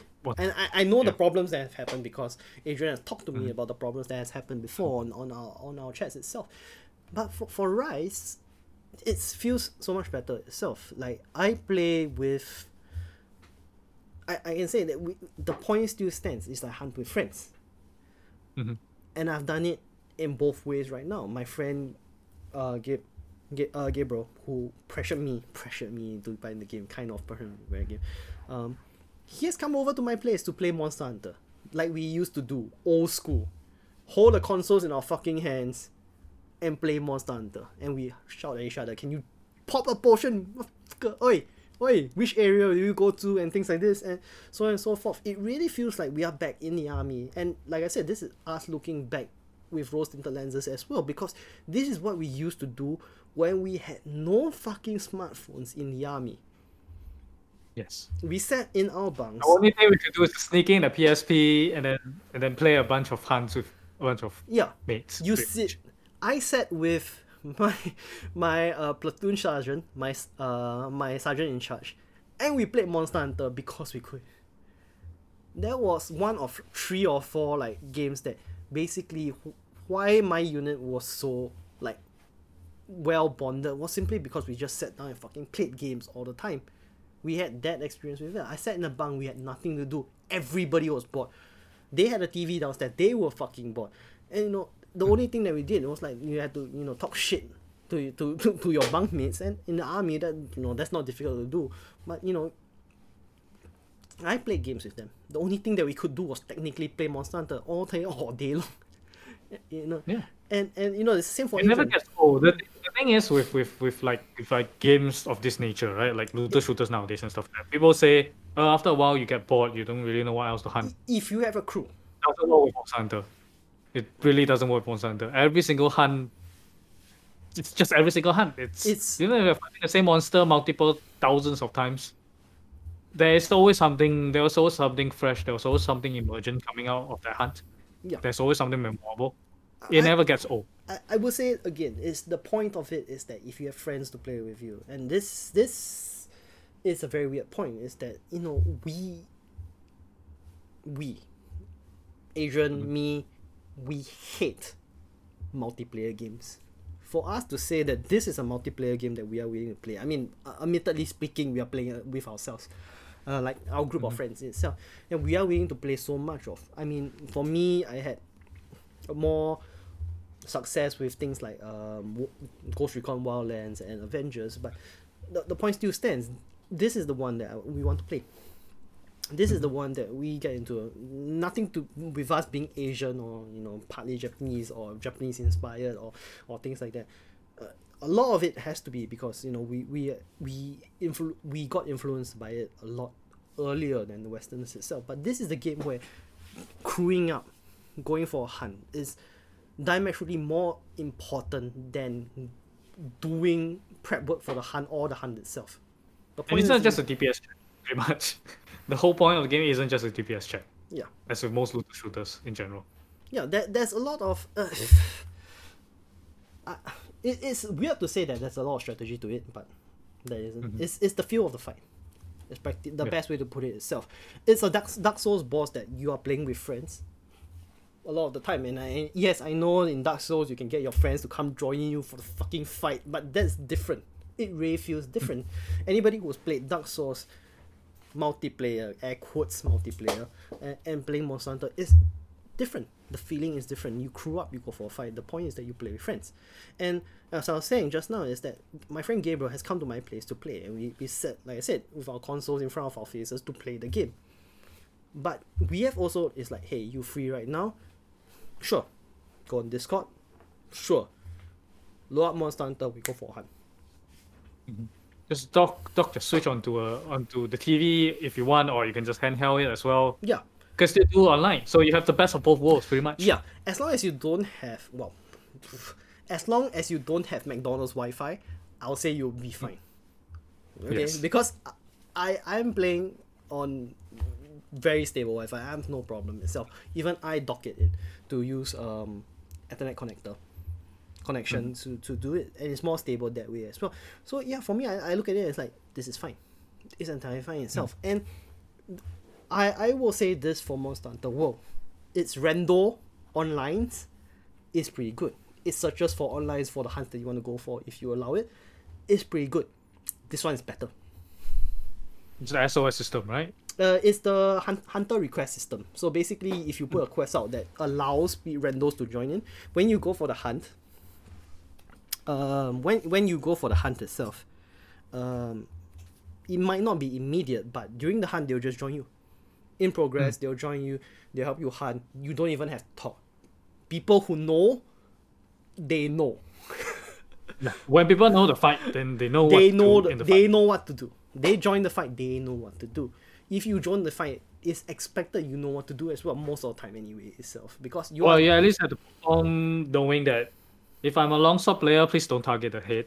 You go for the tail. If you're the hammer player, you have the head. Yeah, your hammer player plays the head is that way. Don't go and bash around the tail. That's not gonna help. Yeah. Yeah, and things like that. People know. I mean, there are going to be exceptions to the case. You get a corner. You get somebody who's utterly fucking useless, gets cutted twice, and things like this, so on and so forth. Those still exist because this is online. But this is the one online, like I said, I don't have to talk. I don't have to ping. I don't have to say shit. Honestly speaking, it's the one online that if you know, really applies. It's you go in, if you know. And sometimes people do like put up chat messages that says, hey, don't capture, kill only. Don't catch, capture, kill. Don't catch, capture / kill only. Then they put it out. They tell you this is a kill quest. I fucking want the materials. When carve, you kill. If it's able to be captured, which by the way, they now put a signal to tell you it can be captured. So that helps as well. That's another QO function that you don't think that it was helpful. It is helpful now. Okay? You might not like it sometimes because you think you... Yeah, it used to be something of experience, right? You know, you can sort of kind of guess when a monster is ready to be captured. Yeah, I mean, for me as a gunner, I will tell you that I never knew. Because I'm always in the face of the monster, so I know that that's that tiny time gap where you know that the monster can be captured. Yeah, I mean, if it's limping away, you know it can be captured. But usually for gunners, it happens so fast that you don't even have the chance to capture. You kill straight away. Most gunners that you go for, if you go into a quest blind in 3U, into a lobby blind 3U, and you see 3 gunners, then you're like, fuck. It's a kill quest because they won't know. They just put bullets downrange and the thing dies. You see, and that's it. And the kind of thing. Now I can at least know anybody want to capture. And if somebody puts the trap down, you hear ting ting, and it's like, okay, fuck, okay, we're capturing. I swear, and this has happened more times than I can name. so far that I've played. And each hunt, I mean, it's like now it's like we've gotten used to it. It's like 10 to 15 minutes. That's my lunch break, so on and so forth. That's usually when I play in the first place. It's like I hear ting ting. It's like I switch to trank rounds. I shoot 2 downrange. I don't even need. Like I said, if you know, you know. If I hear the trap being placed, I go straight to trank rounds and I shoot. And they don't even tell you that you need anybody have tranks. You do it first. Yeah, you just expected to, because you are the range user. You are expected to have the trank bullets pretty much. Yeah, so I will tell you that it's like if you know, you know. This is one of those games which is you play with people, and that's the entire point. You play with people. You hunt with friends. It's one of those social experiences which transcend speech. We can talk about which is the best multiplayer we have talked about so far, and Leonard will tell you it's Apex, because Apex has such a robust pinging system. I say that this goes above it because you don't even have to ping. You know. You go into a hunt, you know. And that's it. Yep. Yep. I'm just to round off and just as a disclaimer, obviously there are problems. It's still quite janky. It's Monster Hunter. It's always going to be janky. It's a Monster Hunter game. It needs to be janky. If not, it's not Monster Hunter. Yeah, but that more or less rounds up for what I'm going to say about Monster Hunter itself. I hope Adrian gets to it soon so I can carry his ass through the ranks itself. I won't be the only one. I'm pretty sure Darren will do it as well. But Darren might want to wait for the Steam release. Sure. So we'll see. We'll see. But the very beauty of the Switch does lend itself to be able to play it portable. Yeah, I mean, Adrian has said something about Monster Hunter World before, which I half agree and half disagree with. It is on the fence a little bit. Depends on which day I'm thinking about it. Is that he has said that Monster Hunter World is back home where he needs to be, which is the PlayStation 4, which is the PlayStation, which is consoles. In general, it still holds true. It still holds true. I still think that way. I don't entirely disagree. I think that being back on a console is its main priority, because that's what we used to play on the PlayStation 2, even though, you know, we used to do LAN parties, let's just put it that way. PlayStation 4 TVs. Then after that we used to play on PlayStation Portable and things like that itself. But I think the portable aspect is a subset of how it, or why it has went all the way to the 3DS. Although there were more limitations as compared to, for example, on Wii U or Wii or the PlayStation 2 in the first place back then. They were just too weak of a system in terms of technical specifications. Yeah. That system was not the best. It felt like a downgrade, right? It felt like it was going downwards. Yeah, but I think that they were the developers anyway. They were looking for the social experience. They wanted to do the same thing that the PlayStation Portable thing that we did, and they wanted to recapture that. Which, to their credit, they got it right. They successfully recaptured the experience itself. The problem that we had was that we, Adrian, I, and the people that we used to play with, that it was that we were so entrenched in the digital evolution that we had to go online. That we felt that it was betraying our expectations in a sense that we wanted it to be on a system that now that we could reliably play online, we want to play on a better system itself.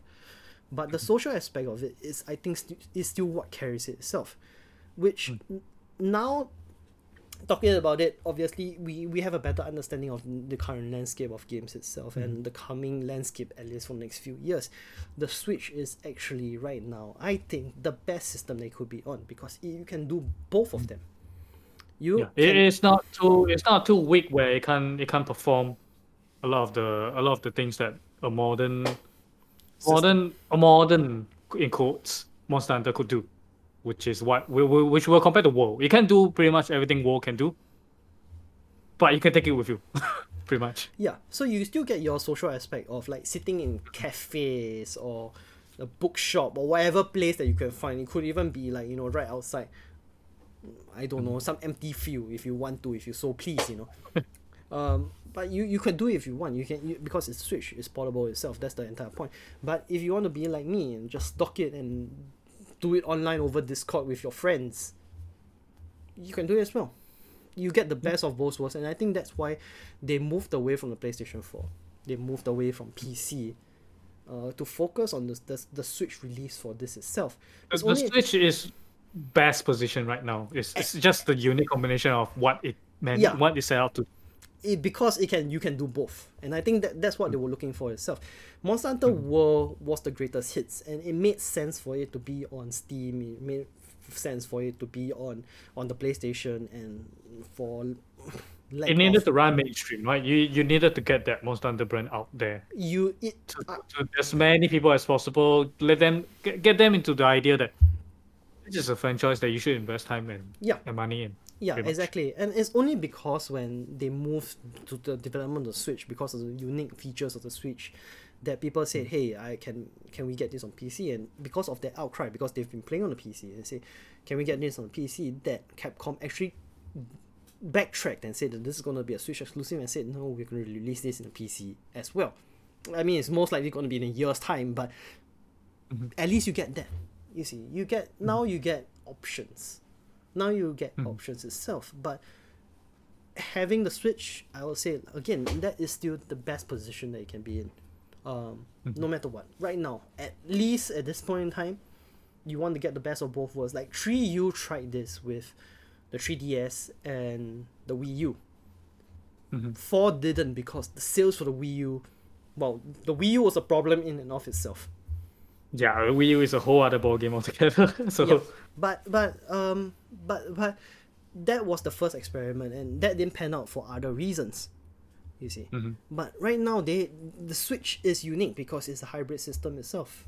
Yes, you can't get away with as many things as you could with technical bullshit. Let's just put it in. It's not as sharp visually, obviously speaking, because it's on the Switch, but do you really need that? As long as the feel holds up in the hunt, you shouldn't really care.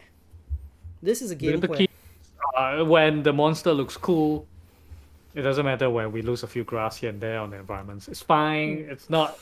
Sometimes we might even prefer not having grass because we can see our footing. Yeah. It doesn't have fucking grass blocking us, and then suddenly we get trapped or something like that. So yeah, you don't get as many monsters, sure, but you don't need that many monsters. You get your best. You get the ones that fit your game. It's fine. And yeah. And who is to say then that the Rise will have at least a 2-year? They will definitely have a 1-year plan of support. Who's to say it will not have 2 years or even 3 years plans of support going forward? Yeah, I'm thinking it's going to be 3-ish, because like I said, games have figured out, companies have figured out how to add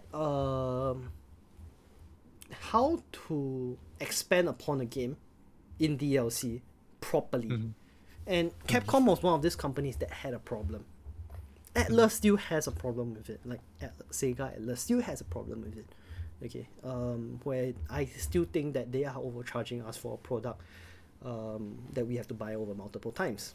Yeah, they are overcharging us for a product where they just jam 1.5 game into it, basically.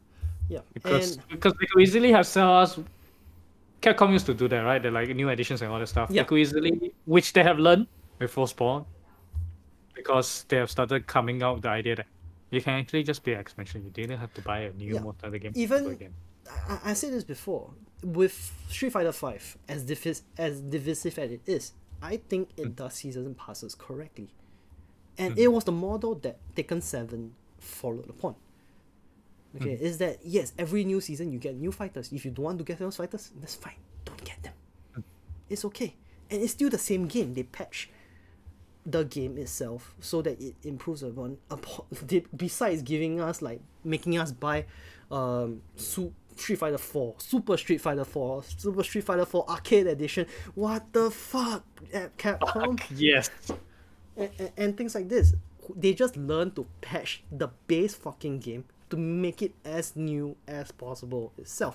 They realized that they could have done this, and they could have done it back in 2009 with Street Fighter 4, honestly speaking, but they didn't. They just wanted more money.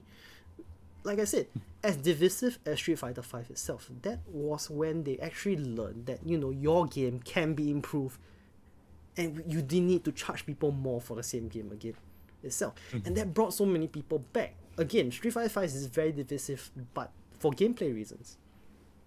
But the way that they implemented their DLC, their season passes, their patch for each season is the way forward. They did that now, then they've done that with like Adrian said, with Iceborne, Monster Hunter Iceborne. They don't give you like, now you don't need G rank quests, you don't need to buy a new game. you don't need a Monster Hunter World G or something like that, and you have to buy and replay the whole damn thing again with the additional Iceborne stuff. You just get Iceborne and you can just straight away jump in. Exactly, and you don't need that. And Capcom have learned, if they regress, that's a topic for another day. But for the indications for what they have been doing so far, they've been doing great. We grade them based on what they do. Again, we don't shadowcast like it forward and, you know, fast forward. Like we don't forecast it like doom and gloom for them itself. I don't work that way. I do based on empirical evidence has been presented and forecast ahead based on that. What they've been doing so far, incredible. Like I said, good guy Capcom is back, and I love it.